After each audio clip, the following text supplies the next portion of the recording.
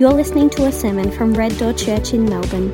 For more information, go to reddoorchurch.com.au. Happy New Year to everyone.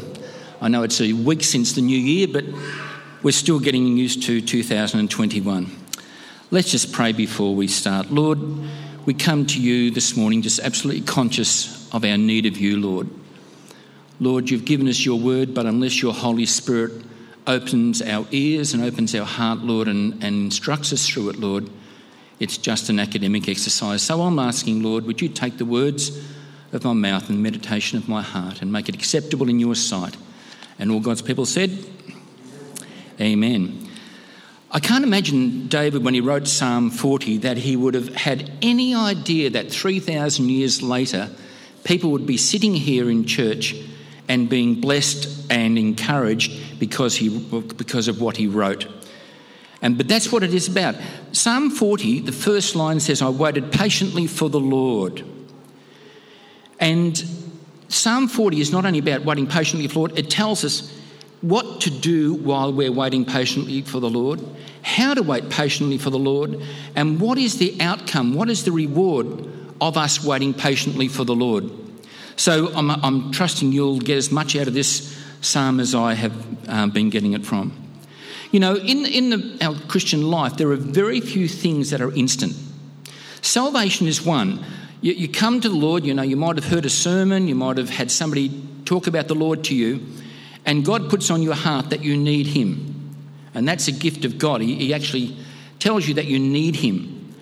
And then you believe in your heart that Jesus is your Saviour, you believe that he died for your sins, and you make the decision to accept him as your Lord and Saviour, and you pray a prayer and say something like, Lord, I'm yours. And that instant you are born again. You are translated from the kingdom of darkness to the kingdom of light. You now going from a child of darkness to a child of light, and you are adopted into God's family instantly. But I'm sure all of us will agree that from that moment on, the whole of our Christian life we spend waiting patiently for the Lord. You think about it. All of us have something we're asking the Lord for. We're either waiting for a healing, might be some sickness in our body or sickness in somebody else we know. We might need an answer to some sort of practical prayer. We might need some finances. We might need some deliverance from something in our life that's binding us up. We might just simply want more of God. God, I want more of you. There might be something in our family. Our kids might not be going on with the Lord. And we're just waiting on the Lord patiently for him to deliver it. My good friend Matt, I trust he's watching this morning, but he's the epitome of waiting on the Lord. He's had some pretty horrific health issues, and he is so positive and just he knows that God's there with him and taking him through it, and he knows what it is to wait patiently on the Lord. And you know, the opposite of waiting patiently on the Lord is anxiety and stress. You think about it. If you've got anxiety in your life this morning, I would sort of go as far to say is that you're not waiting patiently for the Lord. Because part of waiting patiently for the Lord is giving the care of it over onto him. And so we can actually go through our life without that stress and anxiety because we are waiting patiently for the Lord. So what does it mean to wait patiently for the Lord? You remember just over a week ago when Victoria shut its borders, and there was a great rush, people coming back from New South Wales into Victoria, and I know there were many people there who queued for 5 or 6 hours to get across the border. And I know one guy, he said, I had my patient tested today, and the test came back negative. And then he had to go and get a COVID test afterwards. Another guy was going to a seminar on patience, and he said, I just can't wait to get there. Some of you may have seen the old bumper sticker. It was around many years ago. Lord, give me patience, but give it to me now. One of the things that tests my patience are roadworks. Don't talk to Petra afterwards about it. She won't tell nice things. You're driving the 2-lane freeway, and it's 100 k's an hour, and then it goes down to 80 k's an hour, down to 60 k's an hour, no roadworks in sight, but you drive for about 5 kilometres, and then it goes down to 40 k's an hour, and it says, prepare to stop, 40 k's, and then it goes down to 1 lane, and this great big queue of cars down to 1 lane, and then beside the road there's a great big concrete barrier that not even a semi-trailer could get through even if it wanted to, And then about 5k's down the road, on the other side of the thing, there's one guy on the fence 50 metres from the road digging a hole in the fence. And then you drive for another 40k's until you get back to the 100k's an hour. Petra says to me, "You need more patience." And me, in my usual arrogant self, says, "What? Patience is my middle name. If I had any more patience, I'd be a doctor." But how do we actually get more patience? You know, patience is a gift, or one of the fruits of the Holy Spirit. If it was only that easy. James actually tells us in chapter 1, verse 2 to 4, if we can put that up, guys, it tells us how to actually get more patience. Now, I'm not sure you're going to want to hear this. "My brothers, count it all joy when you fall into different kinds of trials, knowing that the trying of your faith works patience. But let patience have its perfect work so that you may be perfect and entire and lacking nothing." See, patience is an important thing on the road to you becoming more Christ-like. And according to James, the way you get it is by getting more trials and... Anyway, I don't want to talk about that. See, here's the thing. You're waiting, you've asked the Lord for something and you're waiting patiently for the answer, okay? But how do you know that the thing you're asking to get deliverance from hasn't been put there by God to make you more like Jesus, to teach you patience, and ultimately to make you more perfect? Now, I'm not saying that God's not going to deliver you from it, but just be aware that God brings things into our life that aren't easy. He does. You know, and so what does it mean to actually wait on the Lord? How do we wait on the Lord? Some of you are old enough to remember a singer, Doris Day. I'm showing my age now. Doug will remember. But she sang a song, "Que sera, sera, whatever will be, she'll be right, we don't have to worry about it." That is not waiting on the Lord. That's not. That's just fatalism. I don't have to pray about anything. I don't have to believe God for anything. Whatever will be.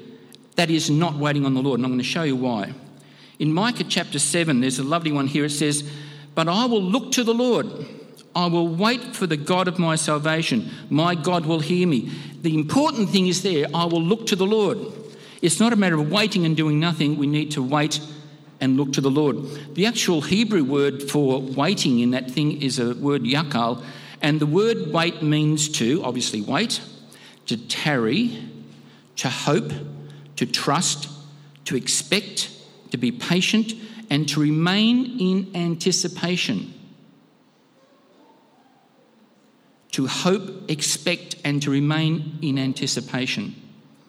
So how do we wait for the Lord? I actually had to look up a few little commentaries, and one of the things said there, the correct way to hope and wait for the Lord is to steadfastly expect his mercy, his salvation and his rescue, and while waiting, not to take matters into your own hands.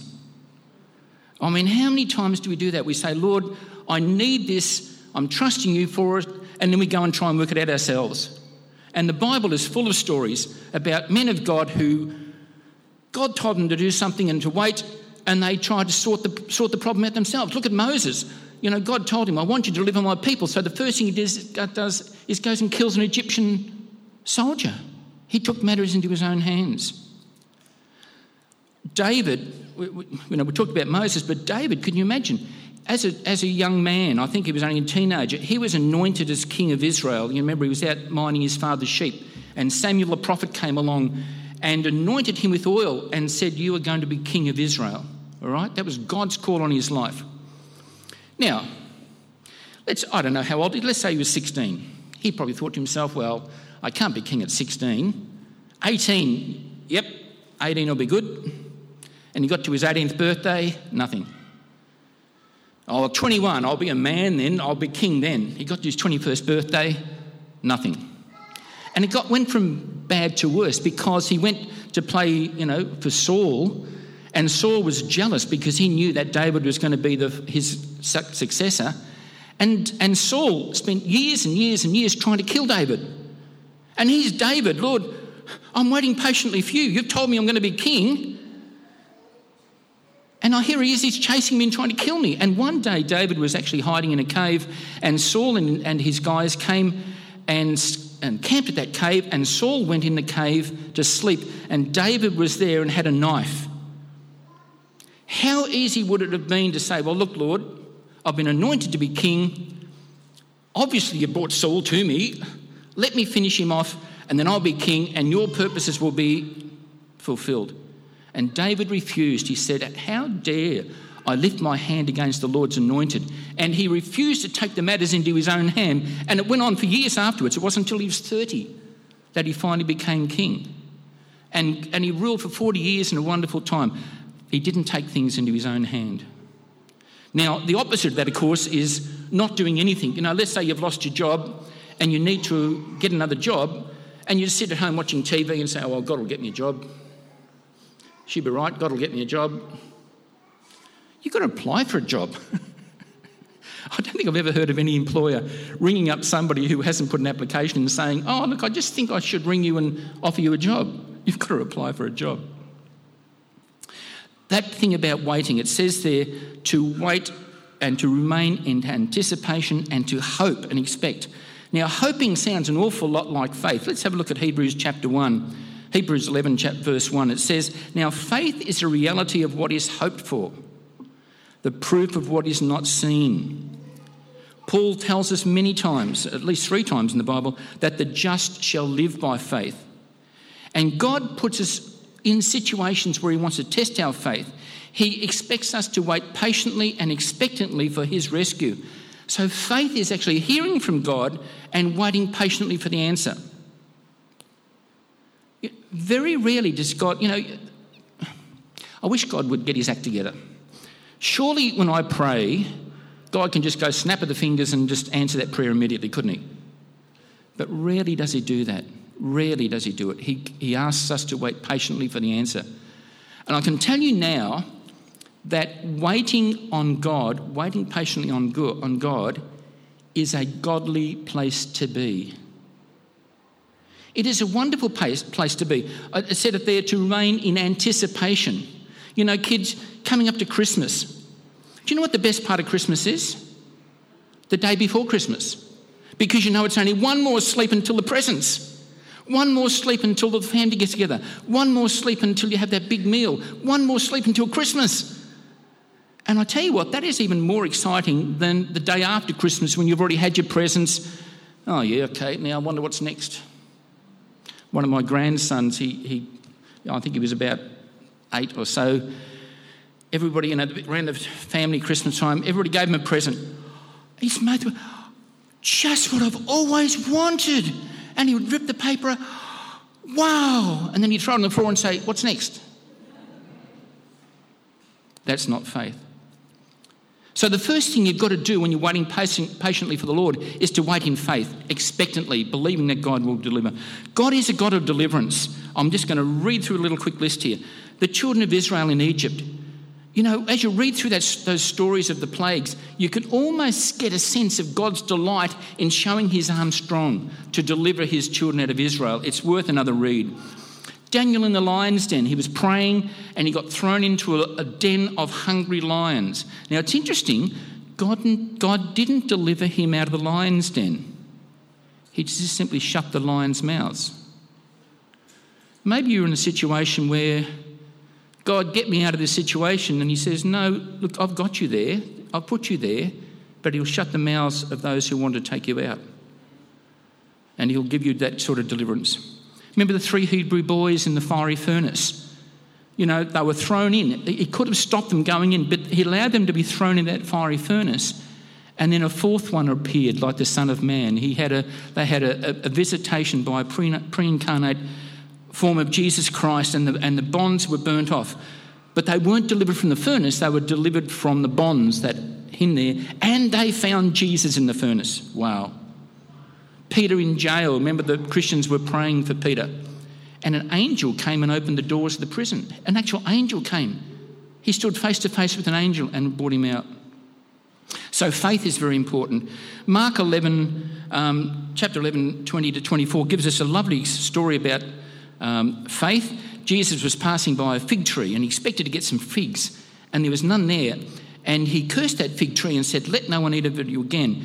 And they came back the next morning, in verse 20 it says, "Early in the morning as they passed by, they saw the fig tree withered by the roots, from the roots up." And then Peter remembered, he said, "Rabbi, look, the fig tree that you cursed has withered."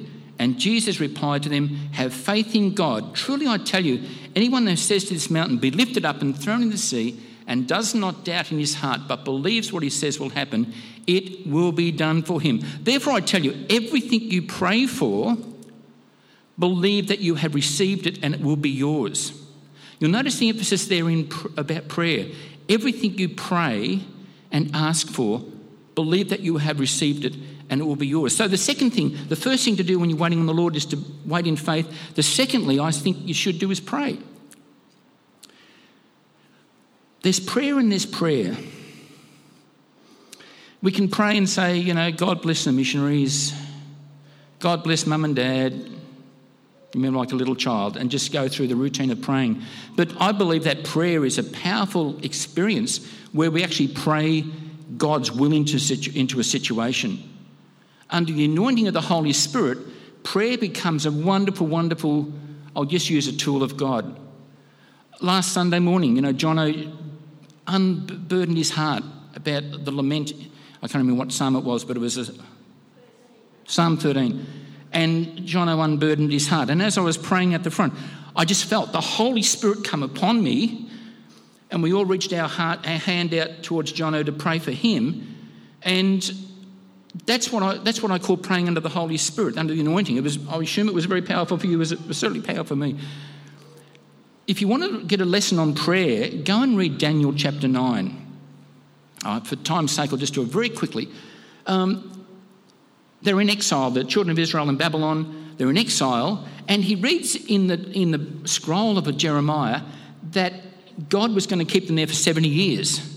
And he checked his calendar, and they'd been there for 70 years. Now, he could have just said, well, que sera, sera, God's going to deliver us, she'll be right, mate, and do nothing about it. But no, he went into earnest prayer. He prayed prayers of repentance, prayers of earnest supplication to God to deliver his people, and God not only delivered the people, not only answered his prayer, but the angel Gabriel came and gave him revelation about end time stuff. So God gave him so much more than what he just prayed for. So there's a key for you guys. If come into the Lord in prayer, earnest prayer, and I can guarantee you God will give you even more than you pray for.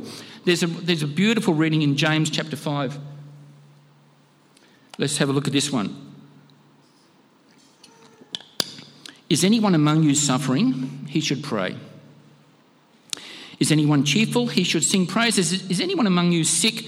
He should call for the elders of the church, and they are to pray over him, anointing him with oil in the name of the Lord, and the prayer of faith will save the sick person, and the Lord will raise him up. If he has committed sins, he will be forgiven. Therefore, confess your sins to one another and pray for one another so that you may be healed. The prayer of a righteous person is very powerful in its effect. Elijah was a human just as we are, and he prayed earnestly that it would not rain. And for 3 years and 6 months it did not rain. And then he prayed again, and the sky gave rain, and the land produced his fruit. Elijah just didn't think, what am I going to pray for today? I know, I'm going to stop the rain for 3 years. No, that was the Holy Spirit came upon him and told him to pray that the rain would be stopped, and it did. And then the Holy Spirit came on him again, and he prayed earnestly, and it started to rain again. Elijah was praying under the anointing. And so for us, while we're waiting on the Lord, we need to pray, and we need to ask the Lord to give us that anointing of the Holy Spirit so that we're praying his prayers and his thoughts and his mind. We can pray on our own, we can pray in groups. I've got two things here that the advantage of praying in a group, it combines our faith. As we come to God, we can agree and support others in prayer. So if you come to a prayer meeting, and even if you don't pray, you can say amen, and you can agree and combine your faith with the prayers of others. And the second thing it does, it actually builds our faith as we hear and see others in prayer. Now, prayer is something you can learn. You don't come to become a Christian and the first time you pray, you become a great prayer warrior. It's something you learn, but you do need to start. Can I just encourage everybody, when you get the opportunity to go to a prayer meeting, and I know Suzanne does church prayer meetings, Come and get involved. It's a wonderful place to learn about the power of prayer and the power of God. So there's two things. We can wait in faith and we can wait in prayer. The third thing, which is in Psalm 40, tells us we can sing. Let's have a look at verse 3 in Psalm 40. It says, "He put a new song in my mouth, a hymn of praise to my God. Many will see and fear, and they will trust in the Lord." It's a little bit of a left field one. If I'm waiting on the Lord, why should I sing? But many times through the Bible, we're told to give thanks to God, to praise his name, and we're even commanded to sing. I just did a search on Psalms alone, and 56 times in the book of Psalms it says, "Sing to the Lord." When we sing praises and give thanks to God, we're actually expressing our faith in God that he is able to deliver us. And so it's an important part of our waiting on the Lord. Back in the middle of the pandemic, in the middle of the lockdown, about July, August, they were pretty dark days, to be honest. They were pretty dark days. I mean, we had Zoom church and we could talk to our family on FaceTime and Zoom, but the fact that we couldn't go and see our kids even, we couldn't go and see our grandkids, we weren't allowed to go more than, 15 or 20 k's from home. We were in lockdown and they were pretty dark days. Anyhow, this song, Petra quite often has songs playing around the house, and this song I heard her playing, and it's by Philippa Hanna. It's called "You're Still God." And just read a couple of verses. Now put yourself back in lockdown. Imagine you're in dark times in lockdown and this came over the radio waves. "When all foundations have been shaken, when I'm left standing in the dark and all I feel is my heart breaking, you still reign and you're still God. And when it feels that all hope has faded and heavy questions hit so hard, and though my soul may feel so forsaken, you still reign and you're still God. Though I can't see what's before me, I know I can trust your heart, and this one truth will be my story. You still reign and you're still God." I tell you what, songs lift you up. They lift you up. Have them playing around the house, even if you're not singing yourself. Have them, because they will definitely lift your spirit. It also says that many will see and fear. Trust in the Lord. I'm hoping that your singing isn't that bad that they're going to fear and pray that, "God, would you please stop the singing?" But no, singing is a testimony to the Lord. Many will hear and get the testimony that you are actually singing. Whenever Pedro leads, you'll hear him when we're singing, he'll say, "Somebody testify," because that's what you're doing. You're declaring God's goodness. We sang this morning, "You are our everlasting God." We were testifying to God's goodness, weren't we? We're proclaiming God's deliverance for us. So the fourth thing that we can do in Psalm 40, it says, be careful of where we take our advice. If you have a look at verse 4, it says, "How happy is anyone who puts his trust in the Lord and has not turned to the proud or those who run after lies." There's two elements of that. There's trusting in the Lord and there's not turning to those who are proud or after lies. One of my favourite verses in the Bible in Proverbs 3, 5 and 6 says, "Trust in the Lord with all your heart. Do not rely on your own understanding. In all your ways acknowledge him and he will make your paths straight." What does that mean, to trust in the Lord with all your heart? It means that you don't have a plan B.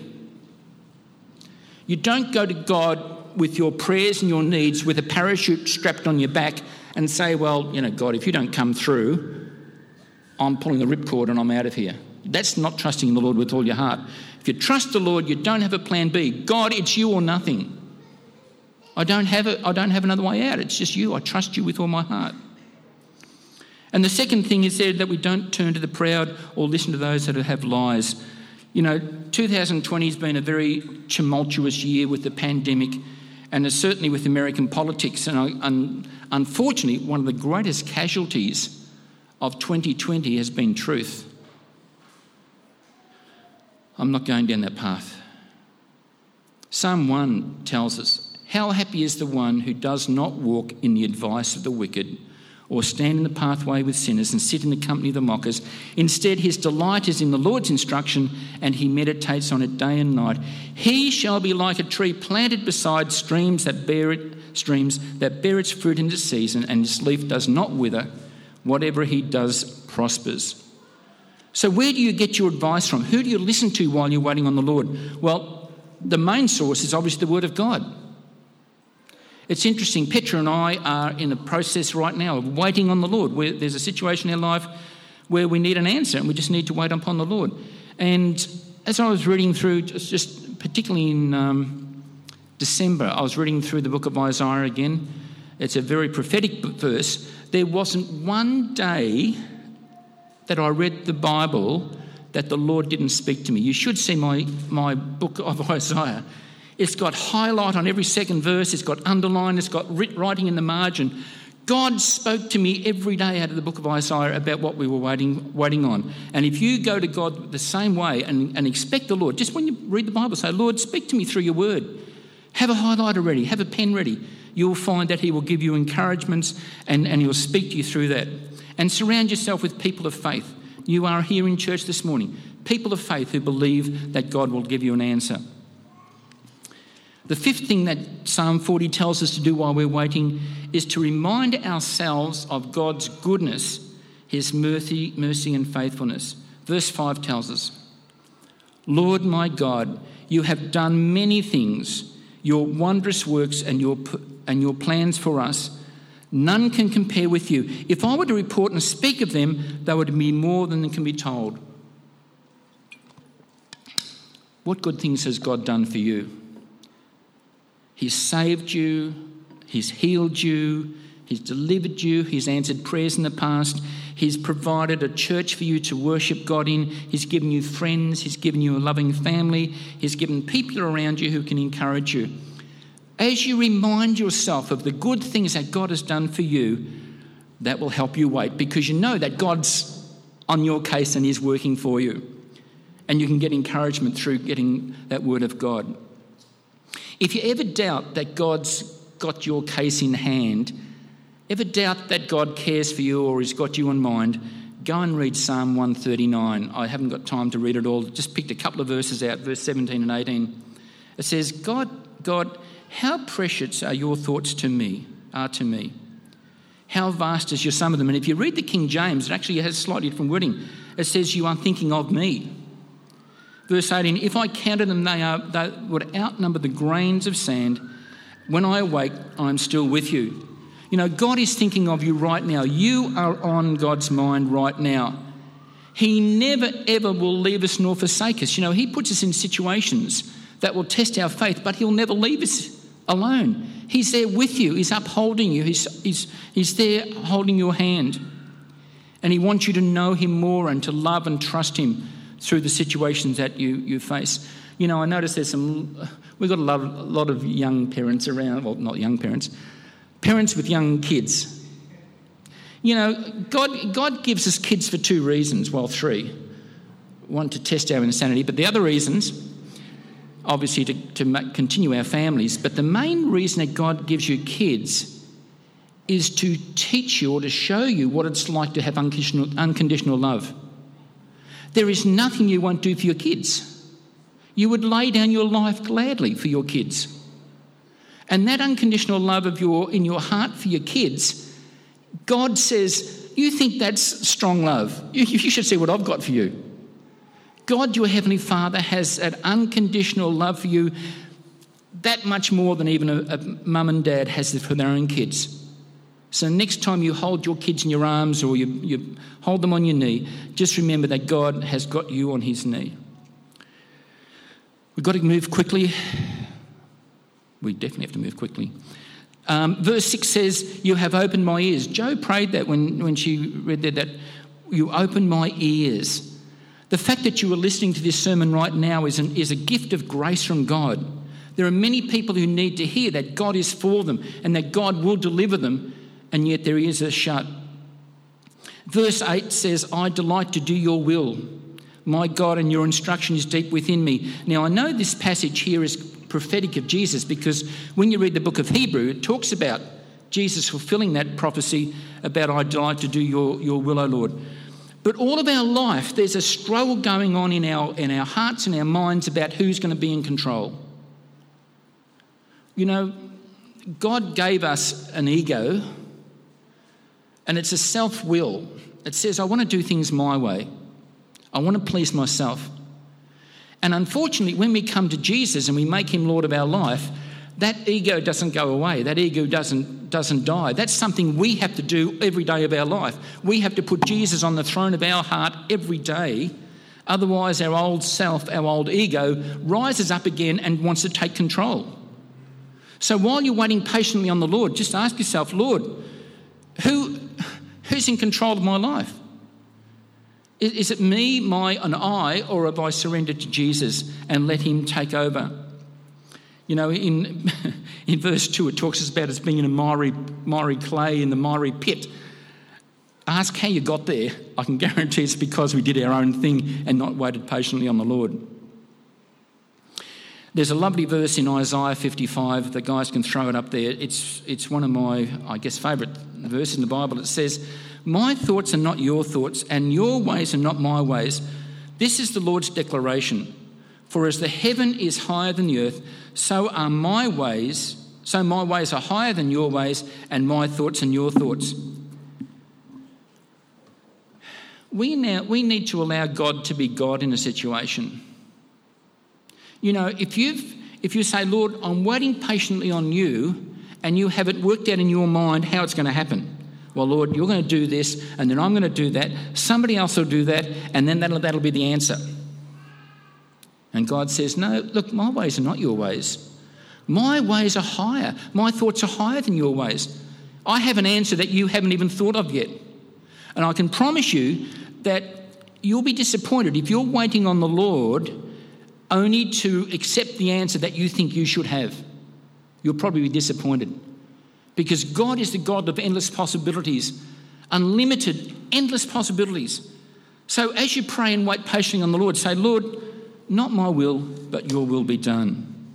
God has a long-term perspective for you. He says in Jeremiah 29, I know the plans I have for you.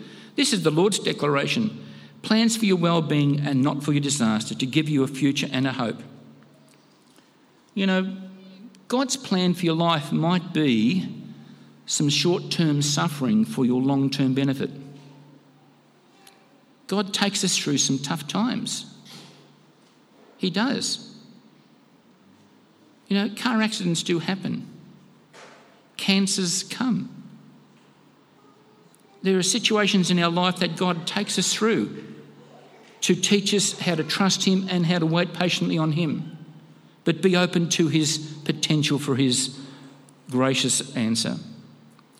Verse 9 and 10 in chapter 40 says, I proclaim righteousness in the great assembly. See, I do not keep my mouth closed, as you know, Lord. I do not hide your righteousness in my heart. I speak about your faithfulness and salvation. I did not conceal your constant love and truth from the great assembly. You know, I think one of the most powerful times we have in church is when we have a sharing time. And Pastor Jonathan passes the mic around for people to share.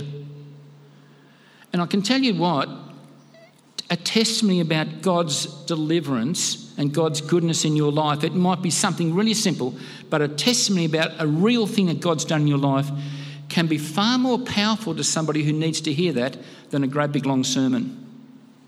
I remember Anne, a few years ago, shared a testimony, and I can't, it's a couple of years ago now, I can't remember the gist of it, but I still remember how powerful it was in the church. You know, I don't think there was a dry eye in the house.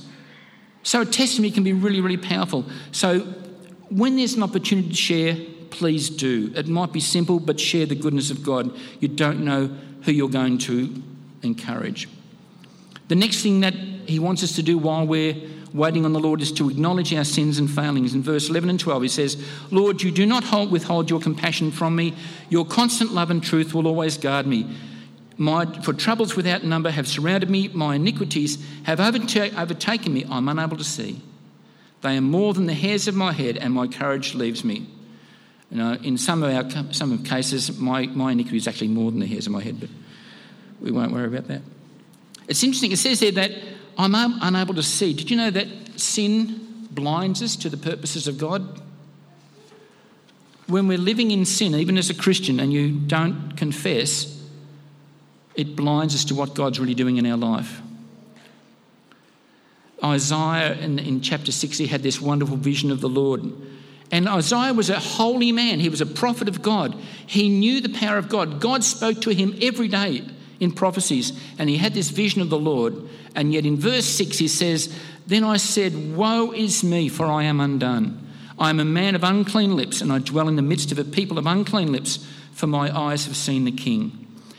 Everybody, without exception, who has an encounter with God, all have the same reaction. They see God's holiness and they see their own sinfulness. I watched a TV show, a documentary a week or so ago, and the heading was Armageddon. I thought this would be interesting. So it was Sean McAuliffe, an Australian guy, and he was going to the Holy Land looking at these sites from Revelation about where the end of the world's going to take place, the Battle of Armageddon. And a Pentecostal pastor was taking him on all these sites. They went to Jerusalem and they went to the Valley of Megiddo where Armageddon's going to take place. And they came to the River Jordan, and there was a group of people being baptised in the River Jordan. And the Pentecostal pastors turned to Sean, because he'd been talking to him all the way through about God's purposes and God's plans and God's love and all the things they're going to do. And he said to Sean, "Do you feel the need to repent of your sin and turn to God?" And Sean said, "I don't think I've got anything to repent of." You know, how sad is that? Not that Sean wasn't living probably a good life. He probably wasn't sleeping with his neighbour's wife or anything like that. But it's a grace of God to show us that we need God, that we need to repent of our sins. You know, John 1:9 says, "If we confess our sins, he is faithful and just to forgive us our sins and cleanse us from all unrighteousness." So here we're getting to the end. Finally, in verse 16, it says, "Let all who seek you rejoice and be glad in you. Let those who love your salvation continually say, the Lord is great." It says, let all those who seek you. So that's something else we can do while we're waiting on the Lord. Seek the Lord. Have a heart that's after God, that continually seeks him. Be hungry and thirsty for the things of God. Isaiah 55 implores us in verse 1, "Come, everyone who is thirsty, come to the water. And you without silver, come, buy and eat." And in verse 6, "Seek the Lord while he may be found. Call to him while he is near." You know, if you're feeling the need of God in your heart, thank you, Lord. There are many times in our Christian life where we don't, where we're going along and we're pretty self-satisfied and things are going okay. But sometimes God puts us in situations where we have to wait upon the Lord. And part of that waiting upon the Lord is to seek him. Lord, and set yourself aside. Read his word and pray and seek the Lord while he may be found. Come and find him while he is near. It's a grace of God that we're able to even seek the Lord. Finally, I've got a promise here for those who wait upon the Lord. In Isaiah 40, there's a beautiful passage here. It says, "Youths may faint and become weary.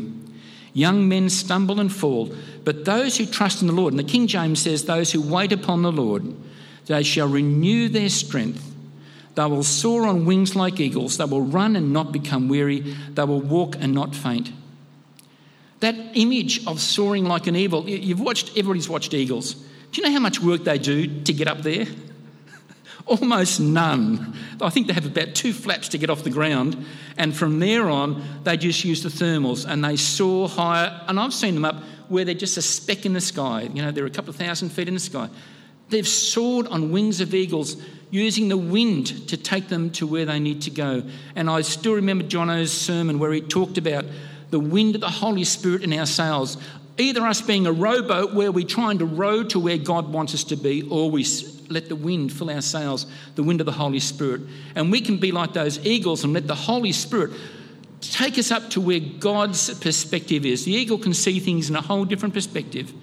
And as we wait upon the Lord, trust him and say, "Lord, show me from your perspective. Take me up in the wings of the eagles like the Holy Spirit, and let me see things from your result, from your point of view, Lord." And so finally, what's the outcome of waiting patiently on the Lord? If we go back to verse 1 and 2, this is the last bit, I promise. It says in verse 1, "I waited patiently for the Lord, and he turned to me and heard my cry for help.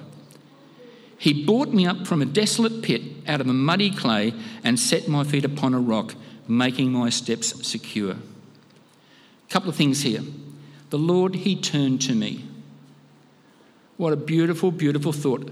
Can you get your head around this? The God of the whole universe, the one who made the stars and the planets and the earth. There are how many billion people on the earth right now? I don't know, I've lost count.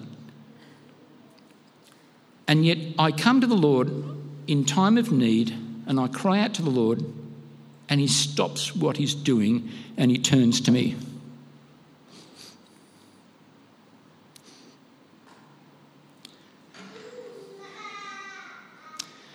You are so special to the Lord that he stops and he turns to you. He inclines to you.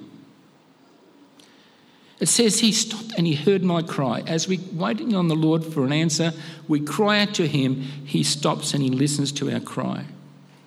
He brought us out of a desolate pit, out of the muddy clay. We're in a situation where we can't help ourselves. You know, you've ever been in mud up to your waist and tried to get yourself out? The more you push down to get yourself up, the more you go in the mud. You can't help yourself. God has to lift you out of the clay. And it says that he set my feet upon a rock, and we know who that rock is. That rock is Jesus. He's immovable, unshakable. He is the same yesterday, today and forever. He's the one we can put our trust in. He's the one that we can put our whole lives, our situations in.